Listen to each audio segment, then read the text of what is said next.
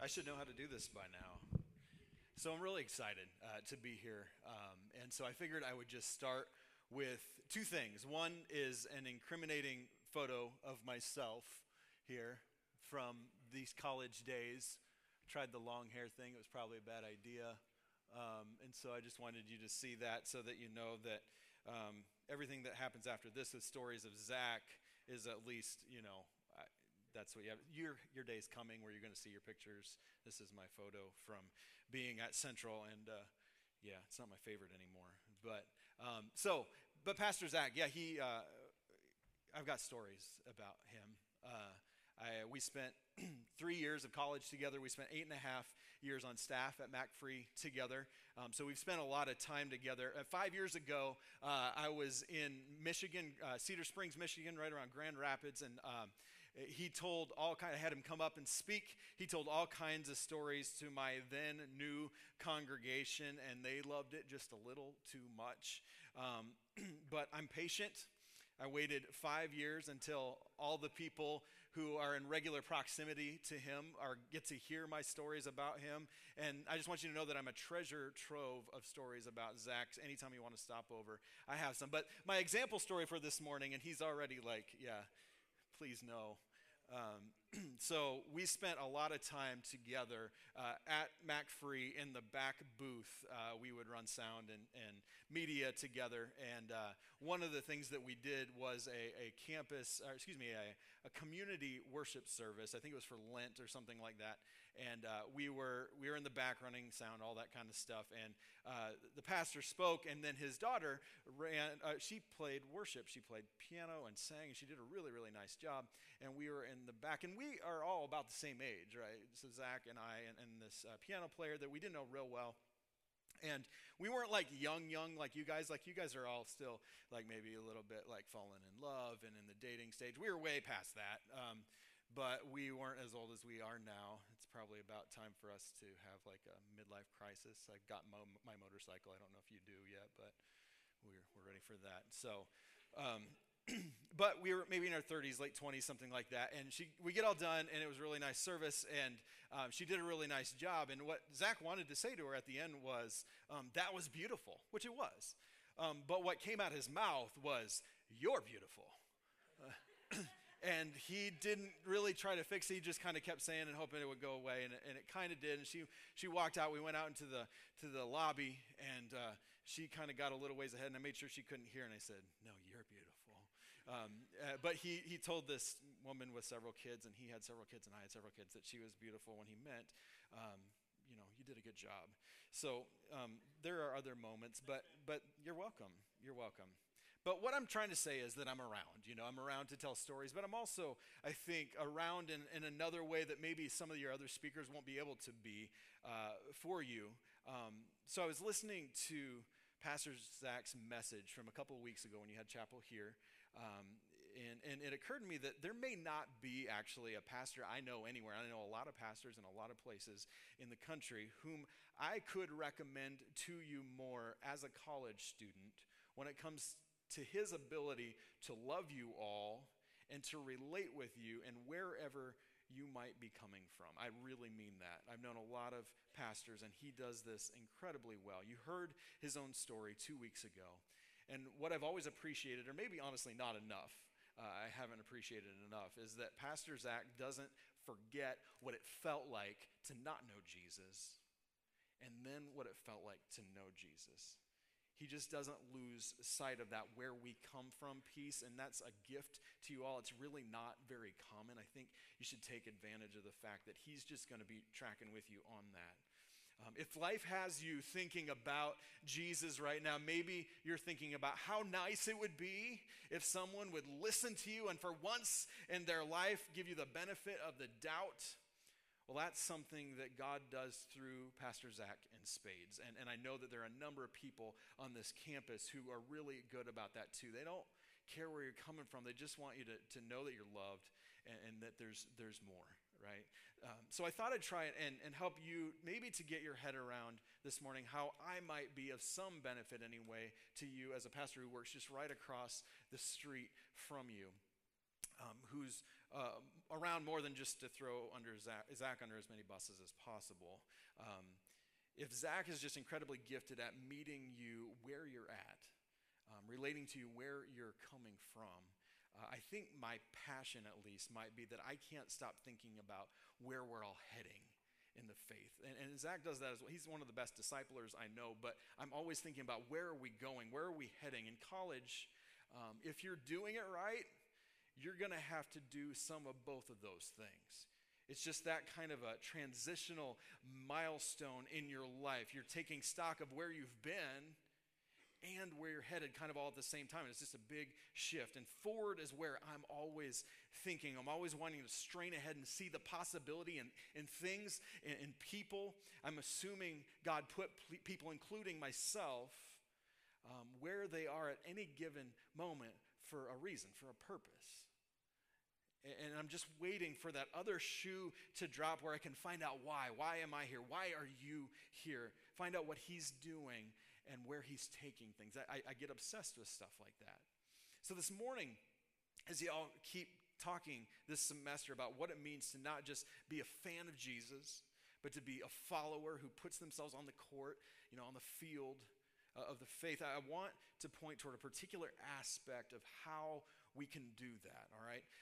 So our goal, I don't know if you know this or not, I spent a lot of years in adult discipleship. So Zach was always working with younger people, and I was working with a little bit older people. But our goal, if this is something that hasn't been clear to you before, our goal as we grow up in life, as we grow up in our faith, is that we would all stop being preoccupied by less important stuff and shift our focus and our training and our discipline of ourselves to becoming an active participant in this hugely sprawling story that Scripture tells. This is our story too. It's still happening, and you can find yourself in it. And it's a story of a God who knows things are all busted up. He knows that what we're living isn't the way things are supposed to be, but who is actively and presently moving things forward every single day, every single moment toward an ultimate victory where things won't be that way one day. Where one day everything becomes better than it ever was, even at the Garden of Eden. And I don't know if you know that, but that's our goal. That's where we're headed. And I personally can't help but be captivated with seeing as much of what part he wants me to play as absolutely possible, which means being filled with God's Spirit. It becomes an inescapable point of engagement for me to be filled with his Spirit. I want to know him however I can possibly know him, because he's got a hold of the pen or the keyboard or whatever a God uses to write this sprawling story we're all in. He knows where every one of us is going today, tomorrow, and for the rest of our life. I want to know that. I want you to know that. If you got your Bible or your Bible app, if you turn over to John chapter 14 with me quick. This is, so if you're not real familiar with the Bible, it's kind of the last third of the Bible. It's in the New Testament. It's the fourth book from the beginning of the New Testament, all right? I don't have time to tell, again, the most incriminating stories about Zach today, and I don't have time to go heavy-duty Bible study in this passage this morning. But I do want to give you enough to hopefully make you a little bit hungry. John 14, verse 10, Jesus is talking here. He's talking to his disciples about all this really important stuff that has to do with God the Father. All right? It has to do with who Jesus is as God the Father's Son. And then he's just about to throw them kind of this unexpected breaking ball. After they have all put themselves completely in his hands, he's got these disciples. They're not going anywhere. They're following him. They're giving themselves completely over to him. He's going to say some things that are probably going to feel like the bottom's just dropping out of their life. All right? And so this is John 14, beginning in verse 10. It says, "Don't you believe that I am in the Father and the Father is in me? The words I speak," Jesus says, "are not my own, but my Father who lives in me does his work through me. Just believe that I am in the Father and the Father is in me, or at least believe because of the work you have seen me do." So Jesus, I think it's important for us to remember and to understand that Jesus only has a group of disciples to talk to in the first place in this passage because they have seen him doing stuff that nobody else has seen before. He has a band of followers because he's been talking crazy talk in their ears for long enough with enough evidence backing all of those words up that they are now drinking the Kool-Aid. All right, they truly believe this guy is real, he's legit, and because he knows they are with him already, they've already come this far. He's telling them why, how he's been able to say all these things and do all these things, all these miraculous things that he's been saying and doing. How does that happen? And he says it's because he and the Father are completely intertwined with one another. They are one. That's why all these things can even happen in the first place. Jesus' words are that powerful and that penetrating because they're the words of the one and only God, the Father of all of us. And so he's saying, what y'all are seeing in me is the activity of God working through me. I want to come back to this whole Father part in just a little bit, but for now let's continue on into verse 12. He says, I tell you the truth, anyone who believes in me will do the same works I have done, and even greater works, because I am going to be with the Father. You can ask for anything in my name, and I will do it, so that the Son can bring glory to the Father. Yes, ask me for anything in my name, and I will do it. So here's something that's really key when it comes to being Spirit-filled, okay? You may think that you're pretty talented. You may know people who are pretty talented, pretty smart, pretty strong, pretty good-looking, whatever that is. And that whatever it is that you believe gives you a leg up on some of the rest of the world may indeed be impressive. I'm not arguing that at all. Now, I think it's impressive oftentimes, but it's impressive because God gifted you with that. So, we don't really get to brag about that. That's a whole other sermon. But no matter how impressive that impressive thing in you is or in some other person is, it cannot even begin to compare with what God can do with you when he fills you and he empowers you with his Holy Spirit.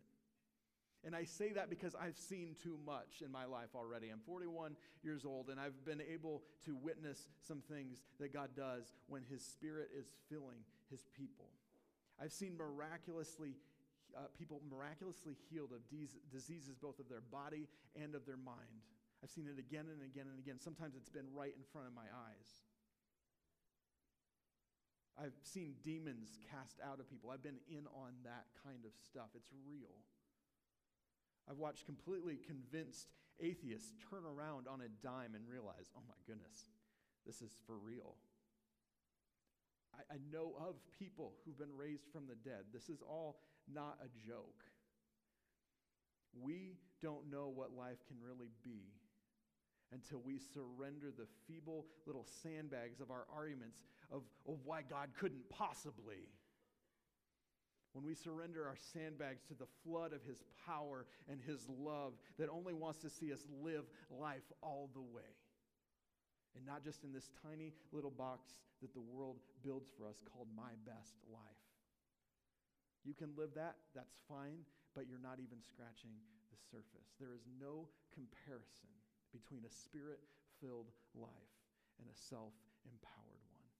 No comparison. We don't even know exactly who we really are until our Father reveals it to us through his Holy Spirit. I just left, I said, for Michigan about 5.5, 6 years ago, and I went and did things, and I didn't know if I could do any of that stuff, and I found out I had gifts I didn't know I had, and I found out I didn't have gifts that I thought I had, but we don't know who we are until the Father reveals it to us. The Jesus of Scripture just said that his followers will do the same kinds of crazy stuff that he did, and greater. I've got stories I can tell about that sometime, too, but for now, look at verse 15. Jesus says, if you love me, obey my commands. If you love me, obey my commands. It's not heavy-handed. If you love me, just do it.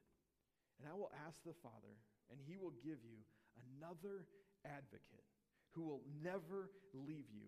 He is the Holy Spirit who leads into all truth. The world cannot receive him because it isn't looking for him and doesn't recognize him. But you know him because he lives with you now and later will be in you. No, I will not abandon you as orphans. I will come to you. Soon the world will no longer see me, but you will see me.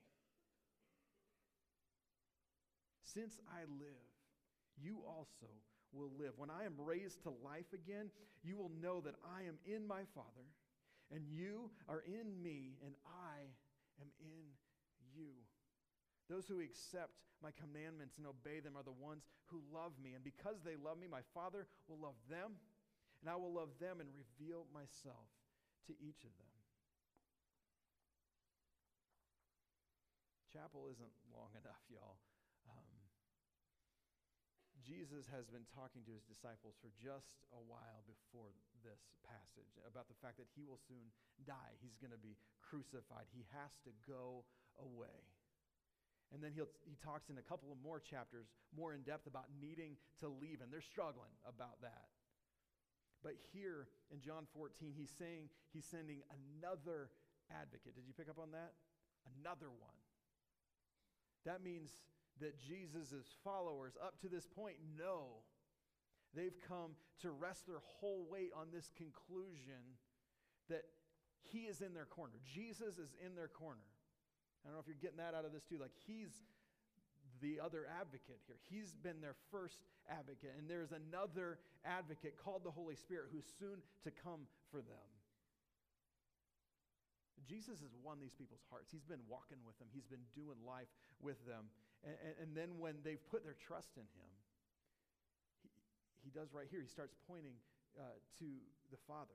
He starts pointing them to the Father. He starts pointing them to the Holy Spirit and saying that the person they have become convinced is everything in their life, him, is completely intertwined with these two other persons. And that if they can make that leap of faith that the Holy Spirit and that the Father are just like how I am, they're not only going to be okay when he leaves, they're going to be unstoppable. In my name. Did you pick up on that part? In my name. You can ask for anything in my name, Jesus says. And what he means is, in the spirit of the way you watched me carry myself. Jesus is saying, yes, ask for anything in my name, trusting me. That in the ways you have become completely convinced that I will always have your back, asked in that spirit of trust, and there isn't anything I won't do. He says, look, I got to go, but I won't abandon you as orphans. I will come to you. Soon the world will no longer see me, but you're going to see me. He's talking about the Spirit. He had said before that the world cannot receive him, meaning the Holy Spirit, because it isn't looking for him. He's there all the time, but if we're not looking for him, we'll never see him. And so it doesn't recognize him. But you know him, he says. Sort of my accumulated sense of trust that I've been able to build up over the years with God's help. And my learning to look for the Holy Spirit in so many things is ever slowly learning to recognize him when he's doing something. I have a long ways to go in that. But what I have accumulated over these years tells me that he is here right now in a way that is breaking through the fog that we all accumulate in this really messed up world. I think in even just the tiniest of ways, everyone here is seeing him or sensing him, maybe hearing from him right now. I can't tell you in what way, but I do believe he's seeking you right now, even if you've never sought him. He wants to empower you, like I talked about before, give you that kind of power. And as you keep kind of reading the New Testament, you'll find out that he wants to transform us too, especially the parts in us that are just contributing to the chaos that messed you up and that messes everybody else up, all the twistedness of the world. We add to that. He wants to fix that. He wants to transform that. When he does that, it's the movement of that holy part of the Holy Spirit. But what is so powerful about both the empowering part of what he does in the transforming part of who he is that he works both of those things into our life, kind of like kneading some dough, kneading things into the dough for bread. He does it through these unmistakable little epiphanies he gives each of us that shows us in no uncertain terms. He's like, hey, I know you. I know you. I get you. And the reason I get you is because you've always been mine. I made you. The Holy Spirit, who is the Spirit of Jesus, that's what he's talking about this whole time. I'm going to be with you because my Spirit's going to be with you. The Spirit who communicates and mediates to us the heart of our true Father is saying that no matter where and even who you're coming from, in terms of earthly circumstances or your biological background, you're not near as much theirs as you're mine. I see you, I get you, I know you. Some of y'all don't have a father who even remotely resembles the kind of father that he is. And that has messed you up. And I wish it hadn't. But unfortunately, I've been in ministry long enough to know that it happens all the time. And it is such a barrier, knowing whoever your father was, or maybe not knowing who your father was, and then comparing him to God. You're like, I'm good. I don't need that, right? It breaks your real father's, your true father's heart to know that that's what you've been given in life. He's saying, I made you. I made you, so that means I get you. And so that means that I love who you are, how you're put together. You're not some big mystery to me. I made you. I get you. I love you. You are fully known. Nobody else will ever get you like that. I think when we're young, we think, well, if I marry this person, no. Spouses are great, family members, good friends are great, but they just can't possibly know you like the Father does, okay? And there's nothing but love. There's nothing but Jesus' kind of love that he has toward you. This morning I want to close with a song, and I pray it resonates somehow. God wants you to be empowered. He doesn't make creations designed to be less than themselves. But you aren't in a position to see that from where you stand. He is. You got to trust him with that. Y'all are in a challenging season of life. You're expected to know things, huge things about life, what's coming in the future that you can't possibly know, at least not fully. But if we could all, and that's old people like me included, if we could all just rest in the fact that it isn't what we know that matters, but that we're known. We're known completely. We would walk in a peace. We would walk in a power that is truly unbelievable. So I'm going to play this song. You do whatever you need to do to connect with the Lord this morning. Get low to the ground if you need to. Get out of your seat. Get wherever you need to be to engage this nearness of his Spirit that is here. I'm a firsthand witness of the mind-blowing things that can happen when we say, here I am, Lord. Do what you want to do. Amen?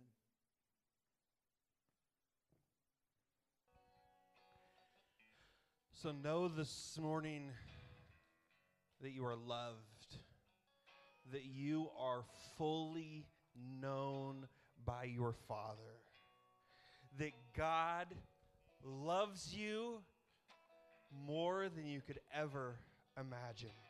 He loves you with a love that has no beginning and no end. It's a love that you don't have to earn and that you can never lose. Whether you feel righteous or guilty, he loves you. Whether you feel alone or surrounded by people, he loves you.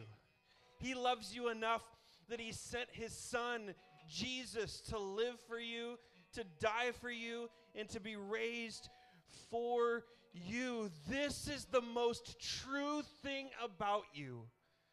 Before anything else can be said, this must be said. You are loved and fully known by God. So don't forget it. Grace and peace be with you. Have a great week.